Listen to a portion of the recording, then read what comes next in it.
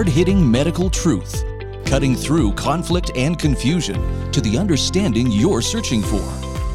Join Dr. Peter McCullough, world-renowned medical expert and practicing physician, for this edition of the McCullough Report. Your life may depend on it. Let's get real, let's get loud on America Out Loud Talk Radio. This is the McCullough Report, and I'm Dr. Peter McCullough. I wanted to launch off this section of the report on contemporary changes in society as well as music. I never thought I would hear the day when the word vaccine or the action of vaccination would be part of music lyrics. But can you imagine? This has now happened. Let's listen to this song by Sean Galloway.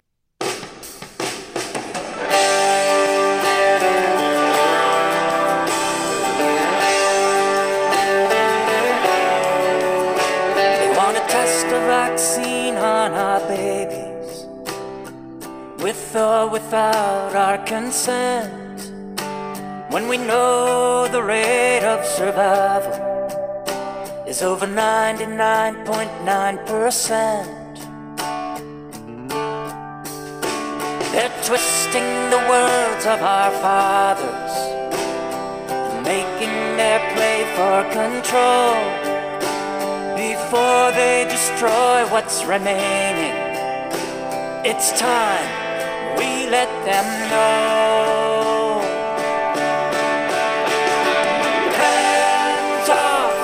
Hands off our children. Hands off their minds. Hands off their bodies. This time you've crossed the line. Hands off our freedoms. Hands off, on this hill we'll die, fighting for our children. Hands off, this time you've crossed the line.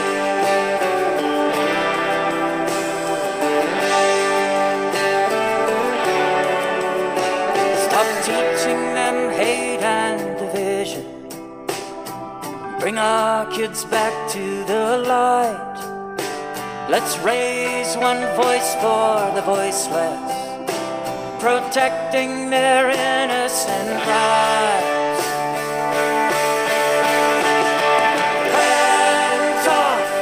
Hands off our children. Hands off their minds. Hands off their bodies. This time you've crossed the line. Hands off our freedoms. Hands off, on this hill we'll die, fighting for our children. Get your hands off, this time you've crossed the line.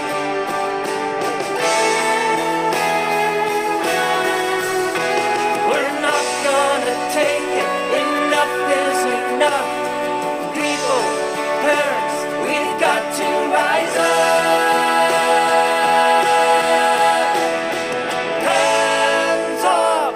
Hands off our children. Hands off their minds. Hands off their bodies. This time you've crossed the line. We say hands off our freedoms. Hands off, on this hill we'll die, fighting for our children. Hands off, this time you've crossed the line. We're fighting for our children.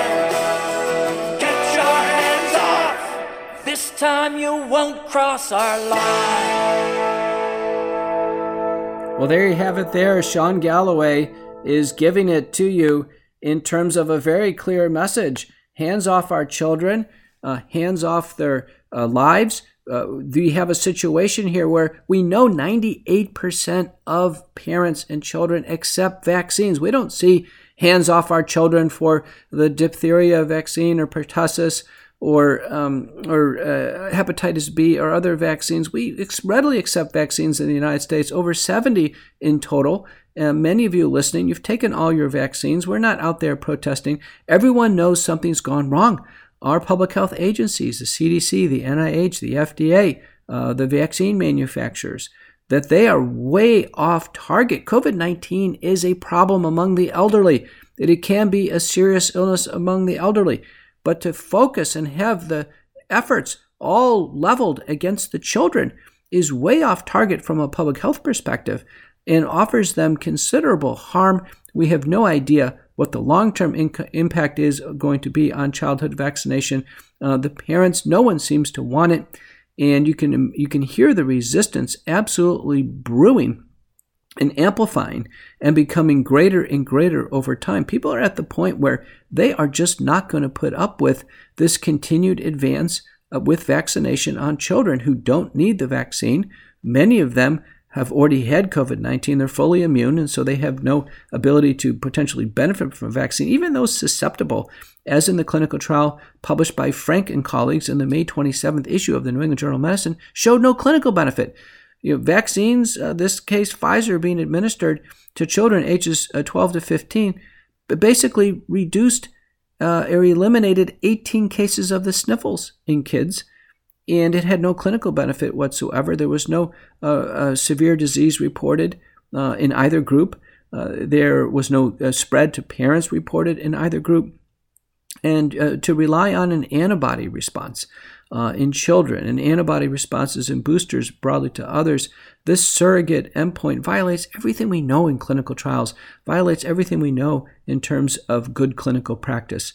And at this point in time, we can say the experiments were done in children, that they were not promising. We have great concerns over safety. We now know that the myocarditis is a real risk in children. Our FDA agrees with official warnings on myocarditis. Separately, we know with the adenoviral vaccines, with Johnson & Johnson and AstraZeneca, the risk of thrombosis, particularly in young women, apply. And so we have a situation where the vaccines, the risks far outweigh the benefits. The natural infection is mild and generally well tolerated. And if severe symptoms present themselves, they can be readily treated with medications to ease through the illness and not require hospitalization, and certainly not die of COVID-19. Every childhood hospitalization or death I've ever heard of, which is very rare with COVID-19, is a product of inadequate or no early treatment for the illness. But this song by Sean Galloway is not the only one. There are now a whole variety of intense musical pieces that are emerging, not just about COVID-19, but broadly against our restriction in freedoms, its interface with spirituality. And I want you to listen to this one. This rap contemporary song by Struggle Jennings and Caitlin Curtis, God We Need You Now, is really powerful. I've received a ton of feedback in our circles on this, particularly younger people and parents and young people who are looking at what's going on. That's largely a menace of the COVID-19 vaccines that's been placed over the world. Let's have a listen.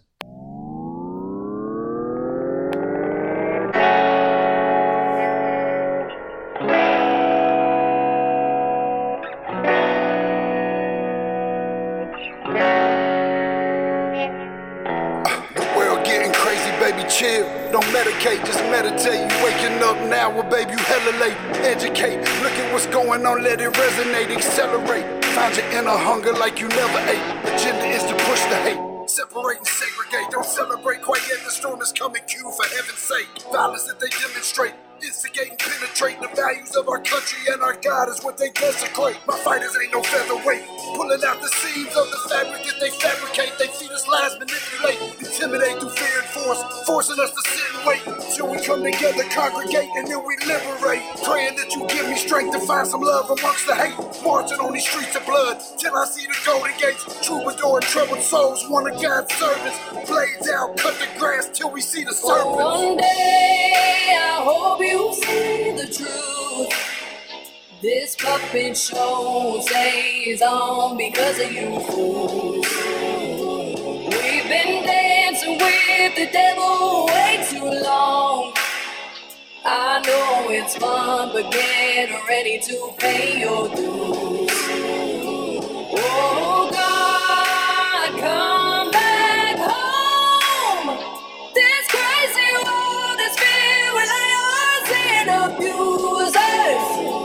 Need you now before we're too far gone. I hope one day they finally see the truth. God, we need you now. I know the truth is hard to swallow, just digest it. Suspected something's going on, but chose to just neglect it. Deflected by some breaking news, oh, we just accept it. Expected just to fall in line and follow their perspective. Don't question their objective, but I got a lot of questions. How these kids molested, but nobody's been arrested.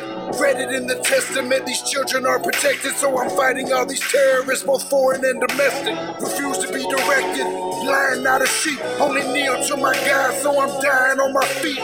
Silence when we speak, but there's violence in the street. I've been rolling with the punches, I can't take it on the cheek. Drink from a glass half full, I'm optimistic. People are sadistic, so vicious and malicious. Praying for assistance to overcome opposition, or I'm gonna start resisting and then I'll pray for forgiveness. One day I hope you see the truth. This puppet show stays on because of you fools. We've been dancing with the devil way too long. I know it's fun, but get ready to pay your dues.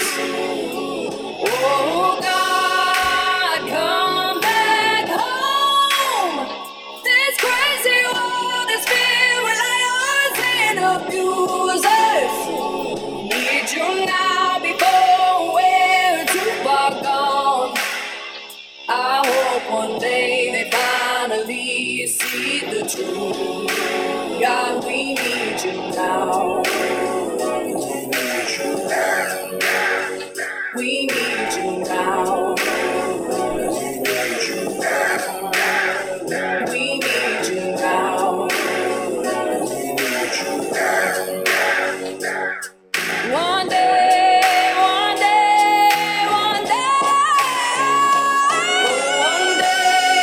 I hope you see the truth. This puppet show stays on because of you fools.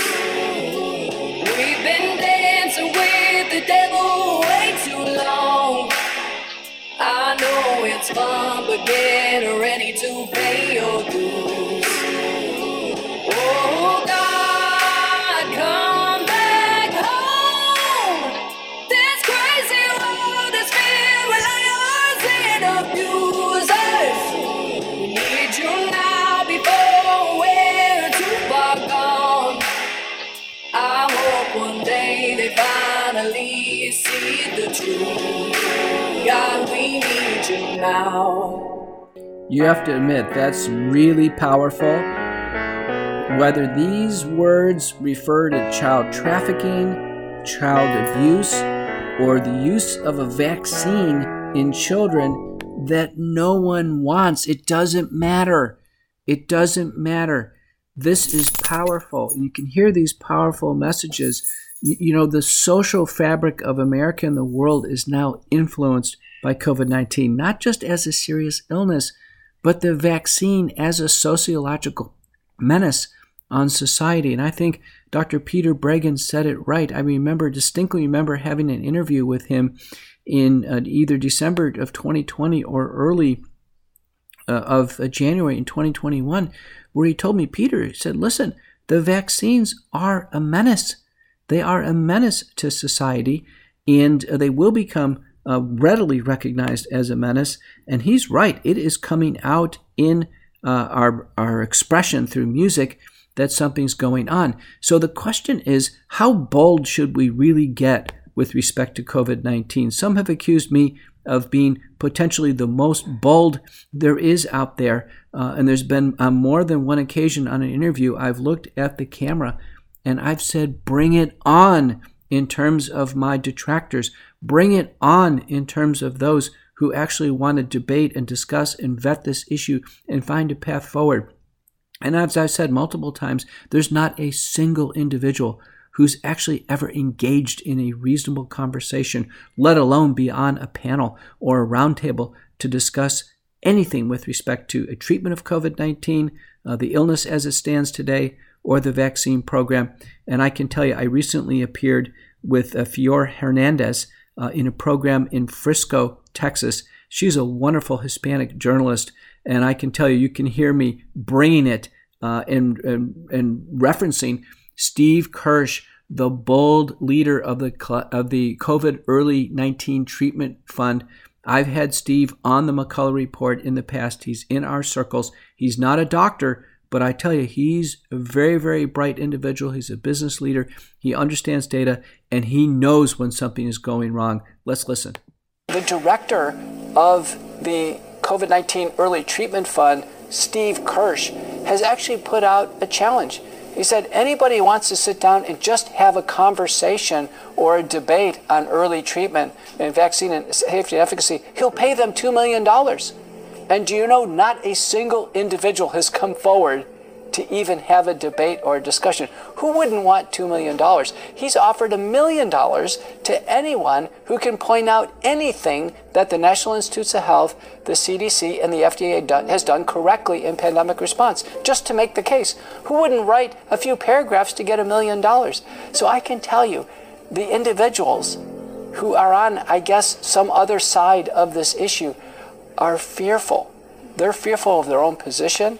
I think they're regretful, I think they're uncertain, and they clearly don't want to come forward in any type of fair discussion. So the forms of censorship that we're seeing and things going on behind the scenes are very much a manifestation of cowardice. So we called it, and I can tell you, this is really starting to escalate as an issue, and I am not afraid to call out cowardice when I see it. It is all over the place. At this point in time, we are seeing evidence of broad censorship. We're seeing evidence of malfeasance at multiple levels. Things are going wrong in this country. There has never been so many lawsuits that are being filed to halt these vaccine mandates, to call our federal agencies and the vaccine manufacturers into accountability, to see the data, to understand what's going on. We have a crisis on our hands. The illness was bad enough, but now this issue of having vaccine injuries and acute vaccine syndromes now throwing the medical community into complete chaos is beyond belief. At this point in time, we've had over 15,000 individuals reported to the CDC VAERS system, the U.S. system, as having died after the vaccine. We have over 700,000 safety reports certified by the CDC, over 250,000 hospitalizations, emergency room visits, office visits, over 20,000 individuals, the CDC tells us, are now permanently disabled after the vaccine. That is a giant number. Do you know at any given time our U.S. hospital census for acute respiratory COVID-19 crested between 120 and 130,000 individuals in the United States, each person putting in about 4 weeks in the hospital? When you actually calculate out the relative impact of the COVID-19 illness and the vaccine program, they do present a risk-benefit equation that is far from being satisfactory for vaccines, as opposed to deferring on the vaccines and treating COVID-19 the best we can as an outpatient and dealing with hospitalization or worse as an eventuality that could happen in very advanced cases. But we clearly need to move the ball down the field. We're doing that this week. I made a presentation at the University of Nebraska in Lincoln on the campus. The crowds were robust. Every seat was filled. Students, adults, other stakeholders. And within 2 days, the Nebraska Attorney General filed a report. And his report cited my work and others in our circles and stated that under no circumstances would physicians in Nebraska receive any penalties or threats of reprisal or harm to their professional status for the appropriate use of hydroxychloroquine and ivermectin in the treatment of acute COVID-19. This was a shot that was heard all over the country and broadly welcomed by the ever-growing early treatment community among physicians nurse practitioners and physician assistants who are trying to treat America out of the COVID-19 pandemic. So hats off to the Midwest, Nebraska. It was wonderful to get up there, to see the enthusiasm, to see the interest. This is almost becoming like pop culture now. There are heroes. There are heroes that are treating patients early for COVID-19, that are recognizing the issues of vaccine safety and efficacy. They have the courage to speak out against the cowardice of those who continue to push the vaccines on individuals who don't want them. No one seems to know who's deciding on vaccine mandates, but they clearly are unwelcome. And boy, are those people who are in the vaccine stakeholder group, what's been called the vaccine cabal, are they getting pummeled at this point in time. The artillery is firing on all sides of the equation. And our side, in terms of those who are advocating early treatment and looking critically at vaccine safety and efficacy, not anti-vax, I think all of us would welcome a safe and effective vaccine for our high-risk seniors who are due to get acutely ill, and that our CDC is telling us are not completely protected by the COVID-19 vaccines, that everyone would welcome a form of vaccination that potentially could help those individuals end up avoiding hospitalization and death. Even if the vaccines weren't perfect, I think we'd accept that. And so at this point in time, there's no one in our circles that I can think of among the Association of American Physicians and Surgeons, the Truth for Health Foundation, America Frontline Doctors, Frontline Critical Care Consortium, Frontline Critical Care Nurses, other relevant related groups that are out there that are led by others, and there's probably about 50 of them. No one could be characterized as being anti-vax. We've all taken our vaccines, and I've heard that over and over again, that false characterization that comes out of the shadows of cowardice of those who are advancing COVID-19 vaccination. But our CDC keeps telling Americans that the vaccines are now in wholesale failure. Here are the data reported on the CDC website as of October 12th. These are the vaccine breakthrough cases the CDC is aware of. It's not the universe of cases, but it's the cases that they're aware of. They indicate that they believe that 187 million Americans have been fully vaccinated against COVID-19 vaccine. They are telling America 31,895 patients have fully broken through the vaccine and either have died or been hospitalized. Sadly, 23% of that number represents deaths. And unfortunately, of the deaths, 85% are those over 65, and 67% of the hospitalizations are those over 65. So I can tell you that COVID-19 has always been a crisis among the elderly. It remains a crisis of the elderly. And in no way, shape, or form should we have a focus on children when we have large numbers of elderly people being failed by the vaccines. They are not in the public eye. Our CDC, NIH, and FDA are not mentioning the crisis in the elderly. They have an incessant preoccupation with children, and everybody can tell that's wrong. And that's the reason why I played those music pieces for you to understand that America and the world recognizes that a focus on the children by our public health agencies and the vaccine stakeholders is completely and totally off target, and it must stop now. And it really means for all of individuals who are in positions of authority, including doctors, other health providers, civic leaders, for them to really stand up and redirect our focus to the elderly who deserve it. They deserve our attention, and take the pressure off the children. There's not a single child, there's not a single parent who in their heart really wants COVID-19 vaccination and offer their children only an opportunity to be damaged by the vaccines with no opportunity for benefit. COVID-19 in a child is a blessing because they can get through the illness, develop natural immunity, and we can have no more worries. I'm not the only person who believes this, and I can tell you, I wanted to show you a brief clip from West Texas maverick, Dr. Richard Bartlett, somebody who I really want to get on the McCullough Report. He's a visionary leader and gets credit for this discovery of budesonide, an inhaled steroid that is associated with 80% reductions in hospitalization and death. But Dr. Bartlett doesn't stop there, because he has fully embraced all the tools that we need to treat our elderly appropriately for acute COVID-19, and he realizes that a part of our struggle is indeed spiritual, as that one of those music pieces that I played indicates. So let's listen to Dr. Bartlett briefly. The reality is we're not helpless and we're not hopeless. That God has given us provisions before there's a problem. And monoclonal antibodies do not discriminate. They will work whether you've been vaccinated or not. That's what we're seeing. We're seeing people's symptoms literally lift off of them while they're sitting in the chair for the 30-minute infusion. I'm hearing report after report. I just did my breathing treatment, my nebulizer treatment with budesonide, and my oxygen level went from the 80s up to the 90s, and my shortness of breath is gone, my chest tightness is gone. And so we have tools that are readily available. We're not helpless, we're not hopeless. God has given a provision before there was a problem. That's absolutely fantastic. God has given us a provision before there was a problem. We need leaders like Richard Bartlett, and we need them in positions of authority all over the country and all over the world.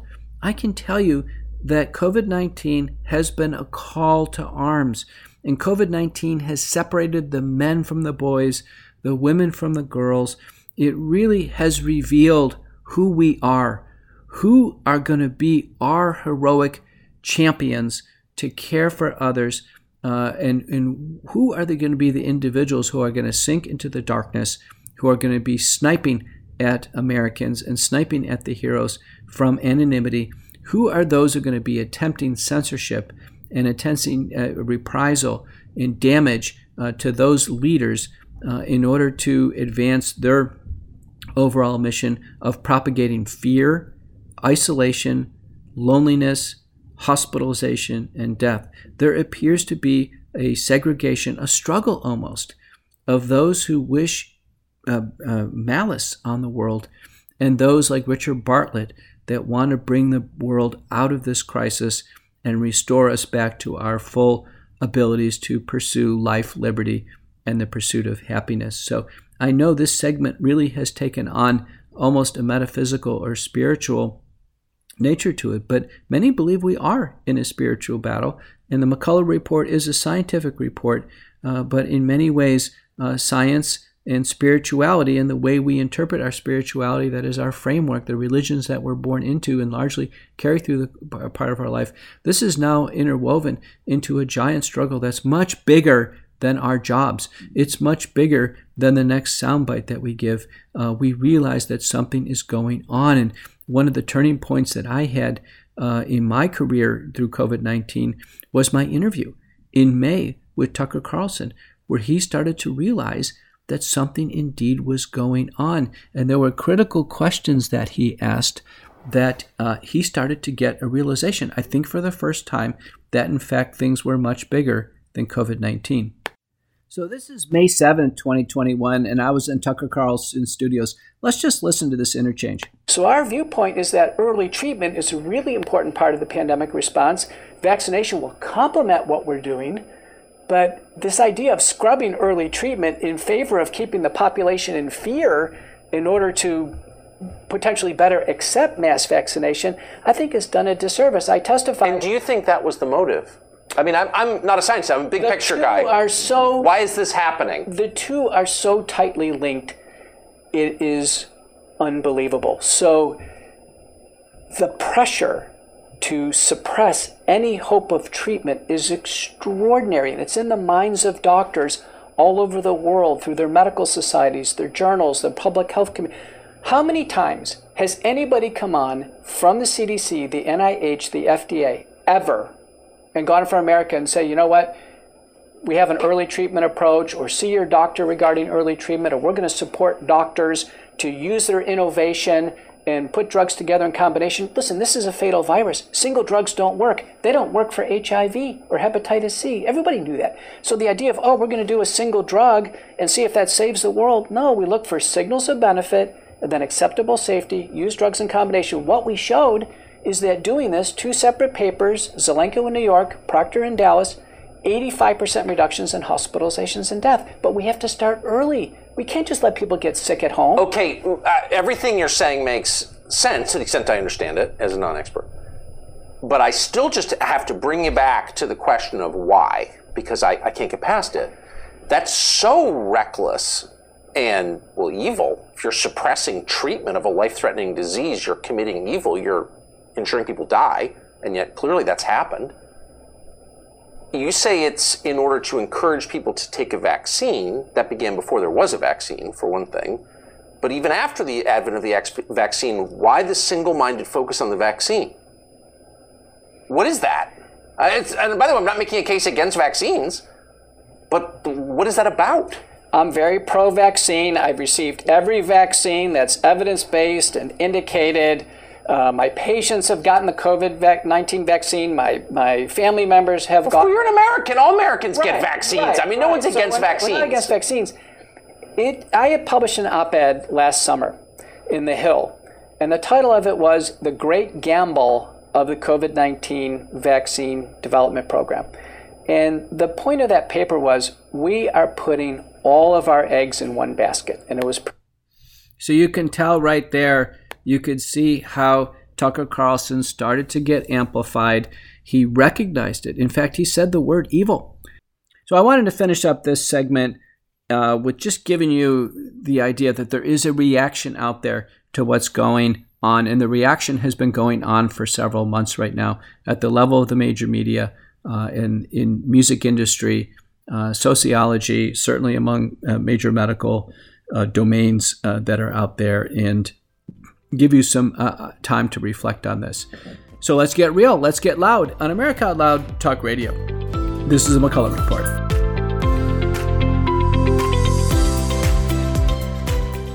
Healthy Cell makes a wonderful line of products, and I want to spend just a minute with you on REM sleep. Do you know Healthy Cell's product has calming herbs, amino acids, minerals, and sleep hormone support for the 4-stage human sleep cycle? Fall asleep, stay asleep, sleep deep, and achieve REM, or rapid eye movement sleep. Through the phases, fall asleep easily. That component of sleep is favorably impacted by melatonin, lemon balm extract, and GABA, lowering the body temperature.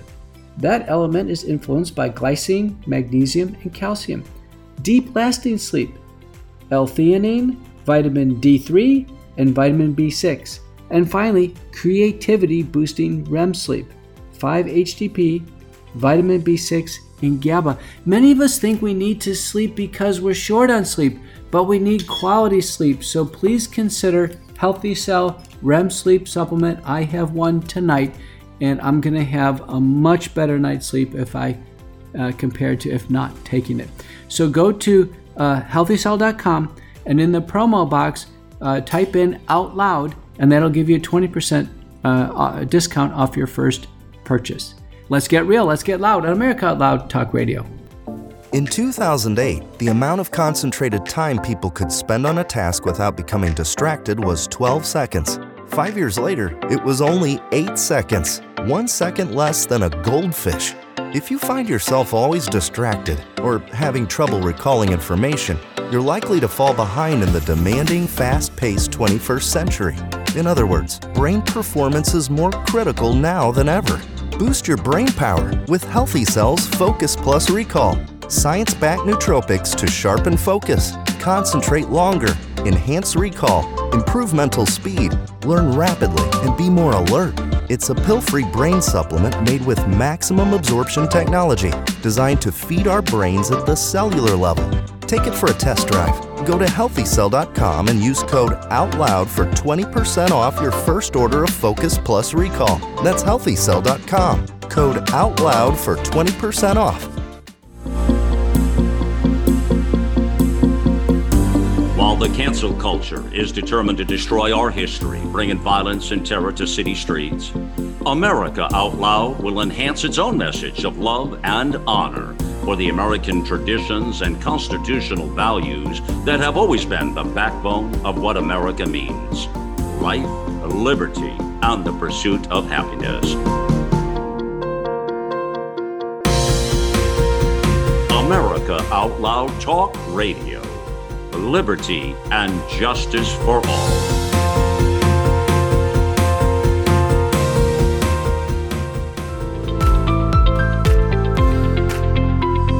Let's get real, let's get loud on America Out Loud Talk Radio. This is a McCullough Report, and I'm Dr. Peter McCullough. It's a great pleasure and honor to welcome to the show today Dr. Richard Ammerling. Dr. Ammerling received his medical degree from the City College of New York in New York City. He went on to medical school in Europe. He went to the Catholic University of Louvain in Belgium. He returned to the United States and did his internal medicine residency at the New York Hospital, Queens Hospital. And then he went on to the prestigious University of Pennsylvania Medical Center, the Hospital of University of Pennsylvania, and he trained in nephrology. And he had a long and distinguished career in nephrology. In the later part of his career, he moved into medical administration and was an outstanding lead professor in a medical school. And I asked him specifically to come onto the show because of his new role in the American Frontline Doctors and his great interest in leadership in the issue of medical tyranny. Richard, welcome to the McCullough Report. Thank you so much for having me on this very important podcast that you do. Thanks very much, Peter. Well, why don't you tell the listeners a little bit about yourself in the latter years of your career and how you got into professorship and the administration, really, of medical education? Oh, sure. Well, I was practicing nephrology in New York at the Beth Israel Medical Center, which was a wonderful hospital in Lower Manhattan, and distinguished group of colleagues there. And then Mount Sinai took it over in around 2014, and I started to see that they were going to change it for the worse. And around 2016, I decided I was going to exit. And I saw an advertisement on the subway in New York City for St. George's University down in the Caribbean. I had heard of them, of course. We had trained people from there. And I contacted them, and one thing led to another. And in October 2016, I moved down to Grenada and took up a position as professor of clinical skills, teaching the basics of clinical diagnosis, history taking, examination, clinical reasoning. I also began a nephrology clinic at the local hospital, which was very rewarding in so many ways. Ultimately, when COVID came and they closed the university to online teaching, to in-person teaching, everything went online. I went back to the States and I ended up working at Bellevue Hospital as a volunteer, helping with their kidney disease issue, which they had a big overload of their dialysis system due to COVID. So I was on the front lines at Bellevue during the pandemic. And then I went back to Grenada, but came to loggerheads with the administration on their vaccine mandate policy, which I completely rejected. And they ended up putting me on administrative leave, which is really my status now. And right around the same time, I had gotten involved with America's Frontline Doctors, which is an organization that I have followed from the beginning, contributed to. And I started to help out doing some informal research projects. And one thing led to another. And right around the same time as I was leaving the position at Grenada, the America's Frontline Doctors asked me to come on as the associate medical director. And that's what I've been doing ever since. For those of you who don't know, America's Frontline Doctors, founded by Dr. Simone Gold, in response to what she perceived accurately as a growing tyranny, were doctors who were proposing, for example, early outpatient treatment with repurposed drugs such as hydroxychloroquine or later ivermectin, were being aggressively censored and deplatformed and harassed and threatened with loss of income and loss of licensure. So America's Frontline Doctors was created out of that morass and started to give out the truth. And they became very famous after the White Coat Summit in front of the Supreme Court, I believe in the early summer of 2020, which got about 20 million views before it was taken down by YouTube. But that really launched the organization. It's become quite large. I think there are about 800,000 members now. And there's really a large staff, large organization. And we have several arms. One is the medical information. We try to give out the truthful information so people can get reliable data. We provide a telemedicine link where an external telemedicine company helps people get access to early treatment. In other words, we're filling in for this huge void left by the majority of practicing physicians in the country. And we also have a legal arm, and we've been pursuing justice in the courts, largely versus the very unconstitutional, illegal vaccine mandates. And the latest is a lawsuit against Kaiser Permanente for their vaccine mandate that is affecting 200,000 employees. Well, that's a terrific body of work. How many employees does American Frontline Doctors have? I really couldn't tell you. I mean, I really do not know. And there are a lot of volunteers, and it's very hard to distinguish employees from volunteers because everybody works very hard. Yeah, I think that's the case with almost all of these grassroots organizations, that they start out almost exclusively as a volunteer organization, but people have such a tremendous range of skills clinically, but for information technology, legally, and from a public policy perspective, they quickly become formidable powers out there. And in this case, really a voice of freedom and reasonability and access to early treatments, which is vital right now. The message is out there. The average American knows now that COVID-19 is treatable. And I can tell you early in 2020, they didn't realize that. No, for sure. And I think you deserve a lot of credit for this because you brought it forward in such a major way. And, you and I go back many years. And when I first saw you talking in front of the Senate, testifying before the Senate, I said, oh my God, is that the Peter McCullough that I know from conferences and meeting up in Italy?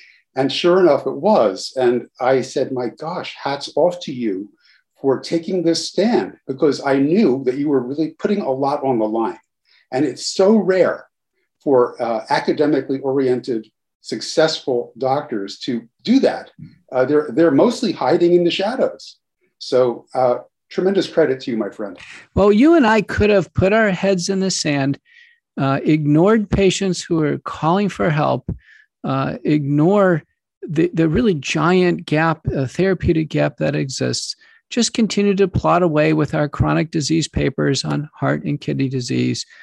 We could have just fallen in line, taken the vaccine, kept our comfortable incomes, and just ignored a worldwide catastrophe going on outside of us. Or we could do what we did, Richard. What we did is we said, listen, this is our medical Super Bowl. Now's the time to get on the field and play the game while our colleagues are on the sidelines cowering in fear. And they're confused, they're remorseful, they don't know what's up and what's not. Do you know that in our circles, millionaire Steve Kirsch, who's been a guest on the program in the past, has put out offers, multiple offers. I think the current one is $2 million. If anybody will come to the table and discuss vaccine safety and efficacy, advocating for vaccines, do you know not a single person will come forward in a public forum? Yeah, it's quite incredible. And it's not just a fight for patients, which is crucial, obviously, but it's also a fight for freedom. And that's the angle that attracted me to America's Frontline Doctors, because Simone Gold saw this very early on, that this was about loss of our Bill of Rights, essentially. And that if we don't push back heavily now, we lose them forever. And if America goes down, you know what happens to the rest of the world. I think there's a lot at stake. I agree with you. And I think that's the reason why many of us are pulling out all the stops here. And there are individuals now that are laying out everything. They're laying out their entire lives, their careers, their families' lives, giving up everything they have in order to save freedom. And that first circle of medical freedom linked to the critical circle of social freedom, critically linked to the circle of economic freedom. And we can see all this happening right in front of us. And right now, the issue at hand was the vaccines. Last year, the issue at hand was respiratory illness, COVID-19. In the future, there'll be another issue at hand. I have a feeling there's just going to be a cycle of these. It's hard to know what's going to be the next issue that arises. But one of the problems, Richard, is that the medical establishment has fallen into lockstep with some type of worldwide plan to get a needle in every arm at all costs and to allow the virus to ravage populations with reckless abandon. And at this point in time, the medical establishment is complicit. It's complicit in really a giant crime against humanity. And part of their exertion of this plan, whether it be intentional, unintentional, or just being completely in lockstep with a larger agenda, is the issue of medical tyranny. So can you explain to our audience from your viewpoint, what is medical tyranny? Well, it relates to a movement known as evidence-based medicine, or EBM, which started back in the 90s as a very nobly intended system to categorically rank evidence from high to low as best versus worst, and then use the best, what they said the best evidence was, in the judicious management of patients. So it sounds great, okay? And this whole mantle of evidence-based makes it sound very scientific. But when you really look into the details of how it was set up and ultimately hijacked, you realize that it is not very scientific. It's actually become more of a cult. And that has been used to tyrannize doctors who are trying to practice good old-fashioned scientific medicine, like you, by the way, and like Pierre Corey and Paul Merrick, treating patients the old-fashioned way, using scientific knowledge, clinical acumen, and diagnostic and clinical skill to address a new illness. And it's been missing largely because I think people have become so dominated by this evidence-based medicine concept. And out of evidence-based medicine came clinical practice guidelines. And you may or may not remember, but I was speaking out about these many years ago because I saw that they were evil. And the evidence-based medicine informs the clinical practice guidelines. The problem is the evidence is largely controlled by the pharmaceutical industry, and the analysts on these guideline groups are largely paid by the industry in various ways, either as speakers or consultants or researchers.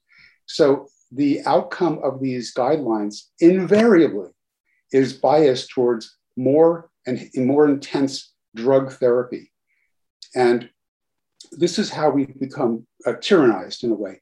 And I know for a fact that many of my colleagues back in Grenada, for example, are afraid to do anything that deviates from the WHO or the PAHO, the Pan American Health Organization guidelines. And I am on a chat with them and I keep telling them, guys, you are doctors. You must go out there and practice medicine. Forget about these guidelines. They're wrong. These groups are biased. They're industry funded and they're biased. You must treat patients based on good, solid science and clinical judgment. Boy, I completely agree. And I think our listeners should try to get an appreciation about how diverse medicine really is in terms of clinical decision-making, and how it's common for us to quickly get into a clinical situation of which no clinical practice guidelines or randomized trials could possibly exist. Let me give you an example. I had a full day of patients yesterday. I had a woman who is 50 years old in the suburbs of Dallas-Fort Worth. She was actually fasting for religious reasons with her husband. She was on about day 3 of a fast. She started to feel a little sick, and then she actually had a cardiac arrest. She became unconscious. Her husband saw this. He started CPR. They called the paramedics. The initial rhythm is what we call torsade de pointe, which is a rhythm that identifies an electrolyte abnormality in her bloodstream. She was brought to the hospital. Then it turns out at the hospital, she tests positive for COVID, and she has COVID-19 in the hospital. Fortunately, she has no neurologic damage. She recovers from COVID. Her EKG now is rendered to be abnormal. And she has a giant discussion with a variety of doctors regarding the need for an implantable defibrillator, the need for medications. She previously was perfectly healthy. She goes, I can't take any of this. She finally just checks herself out.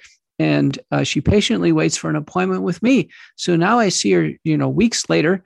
I start to pick up the pieces of this case, and she's on no medications. And I examine her as I should, Richard. And, I really carefully examine patients like you do, and lost art in medicine. And she has a biventricular heave. She has a dilated heart on exam. She has a compensatory mitral regurgitation murmur. And invariably, she's going to have reduced left ventricular ejection fraction. And here I am now with a patient who has some form of a cardiomyopathy, and she had a convergence of factors that led to a cardiac arrest. I can tell you, there are zero guidelines to apply on what I should do next. So I use my judgment with respect to the tests I order, the drugs I use, how I counsel her, and how I establish a diagnosis, prognosis, and management. A perfect example of how we would integrate things and how valuable physicians are in terms of using their clinical judgment. What do you think is now the critical area for doctors to use their clinical judgment in terms of acute COVID-19? Well, obviously, the issue of early outpatient treatment dominates that discussion. And there is now so much evidence in support of this as a modality, as an approach. And again, you have put out a lot on this, published these papers that everybody now refers to. So I think that the first decision must be that you take on these patients, and you can't just shelter in place and try to hide, which unfortunately so many are still doing. And you cannot sit around waiting for some sort of official guideline from the CDC or the WHO or whatever. They have been AWOL. I mean, they've been misleading people, saying that you can't treat this acutely. And of course, we know that we can, and we do. So that's the major emphasis that I would stress. All the different inpatient modalities too have been based on good clinical judgment, science, and experience. You try stuff out and you see if it works. Absolutely. I think there's no substitute for clinical experience. I deeply respect the early treating doctors who have amassed a massive experience in treating patients. What's your viewpoint on age? When a patient calls into AFLDS and is looking for treatment, what's your gut response to somebody in their 80s as opposed to somebody in their 40s? Well, I don't field many of those calls in my role. Let me just tell you that up front. But I think someone who's young and healthy doesn't really require much more than a few vitamins. I do agree with your protocol. And if you have no risk factors, you're otherwise healthy, take some vitamins and you'll be fine. Someone in their 80s, I would like to get them into Regeneron right away, into monoclonal antibody treatment right away. And that's something that's been neglected, I'm afraid, but very helpful. And if you want to use the term evidence-based and approved, it is. So that would be my first suggestion. Well, I completely agree. I was on call recently and I got a panic call from a daughter in her 50s. And she said, my mom is in her late 80s. She has COVID-19. She's on day 6 and they've called her doctor twice. And he's said there's no treatment for COVID-19, to do nothing. And I developed a visceral sense of, oh my Lord, this virus is going to slaughter this woman in her 80s, and we have to jump into action. And just as you said, again, the same gut instinct, immediately got a monoclonal antibody, immediately got the other drugs in sequence. It takes about 4 to 6 drugs. And, I was so gratified to learn, I think about 4 or 5 days later, the daughter contacted me. Thank goodness. Mom got sick for a while there, but she pulled through and did not require hospitalization. And it's my experience that people that high up in the 80s, certainly in their 90s, if they're at home and still functioning at home and are in their apartments and they develop COVID-19, it's almost inevitable they'll end up in the hospital because the virus preferentially preys upon the elderly and creates such a high degree of symptoms, whether it be effort intolerance, difficulty breathing, weakness, low blood pressure and dizziness, and to the point of collapse. I've had some of my seniors, actually, their initial presentation has been a hip fracture or a knee fracture because they're so weak, they basically fell and broke their hip. And then they have COVID-19, diagnosed upon the emergency evaluation. Or in this woman who's just had the cardiac arrest, for instance. These are these dramatic cases, and it's part of really the fabric of the COVID-19 story that's evolving right now. We see these numbers up on the TV screen in terms of deaths, and now we've passed a point, Richard, where there have been just as many deaths since the release of the vaccines as there was before the vaccines. And as many have pointed out, the absolute risk reduction with the vaccines is so sufficiently low, it wouldn't have made an impact on the pandemic curves, and it looks like that's the case. Do you have any final words for our audience for America Out Loud? Yeah, I'd like to amplify what you said about experience. Clinical experience is the underpinning of all medical practice. And evidence-based medicine has relegated that to the lowest level of evidence. So in other words, their feeling is that you don't really need experience to practice medicine. It's actually an absurd notion. And one of the things that I think you deserve a lot of credit for is reintroducing the notion of professional authority. And physicians have authority, but only if they are practicing physicians. I mean, Tony Fauci hasn't seen a patient in probably 40 years. He doesn't have professional authority. We do. And we have to reassert that, and we have to reject this notion that clinical experiences are relevant to the practice of medicine. It is absolutely crucial to the practice of medicine. I completely agree. And, we saw a flash of that last year. I don't know if many of the listeners caught this, but when former President Trump got COVID-19, and you knew sooner or later it was going to happen. He was going without a mask. He was, meeting with people. He was unafraid. Not that the mask was going to do much of anything, but he was not falling in line with the narrative here. And he got COVID-19, and he as a precautionary measure, he was taken to Walter Reed Hospital. But he had a very kind of brash and confident young doctor, came out, very handsome. I remember he looked at the camera and he gave a wink. He said, we're going to get President Trump the Regeneron antibodies. We're going to get him the other drugs, and he's going to get right through this COVID-19 illness and be right back on the job. And that's exactly what happened. When I look at it now, I said, attaboy, that's what we needed. We needed young doctors like that had a lot of confidence. If we could have emulated that doctor a 20-fold, and that would have been our task force. And if every American would have been treated the way former President Trump was treated, particularly our seniors, our people in their 70s or 80s, we would have probably reduced the death rate due to COVID-19 by about 85%. And I've testified to that.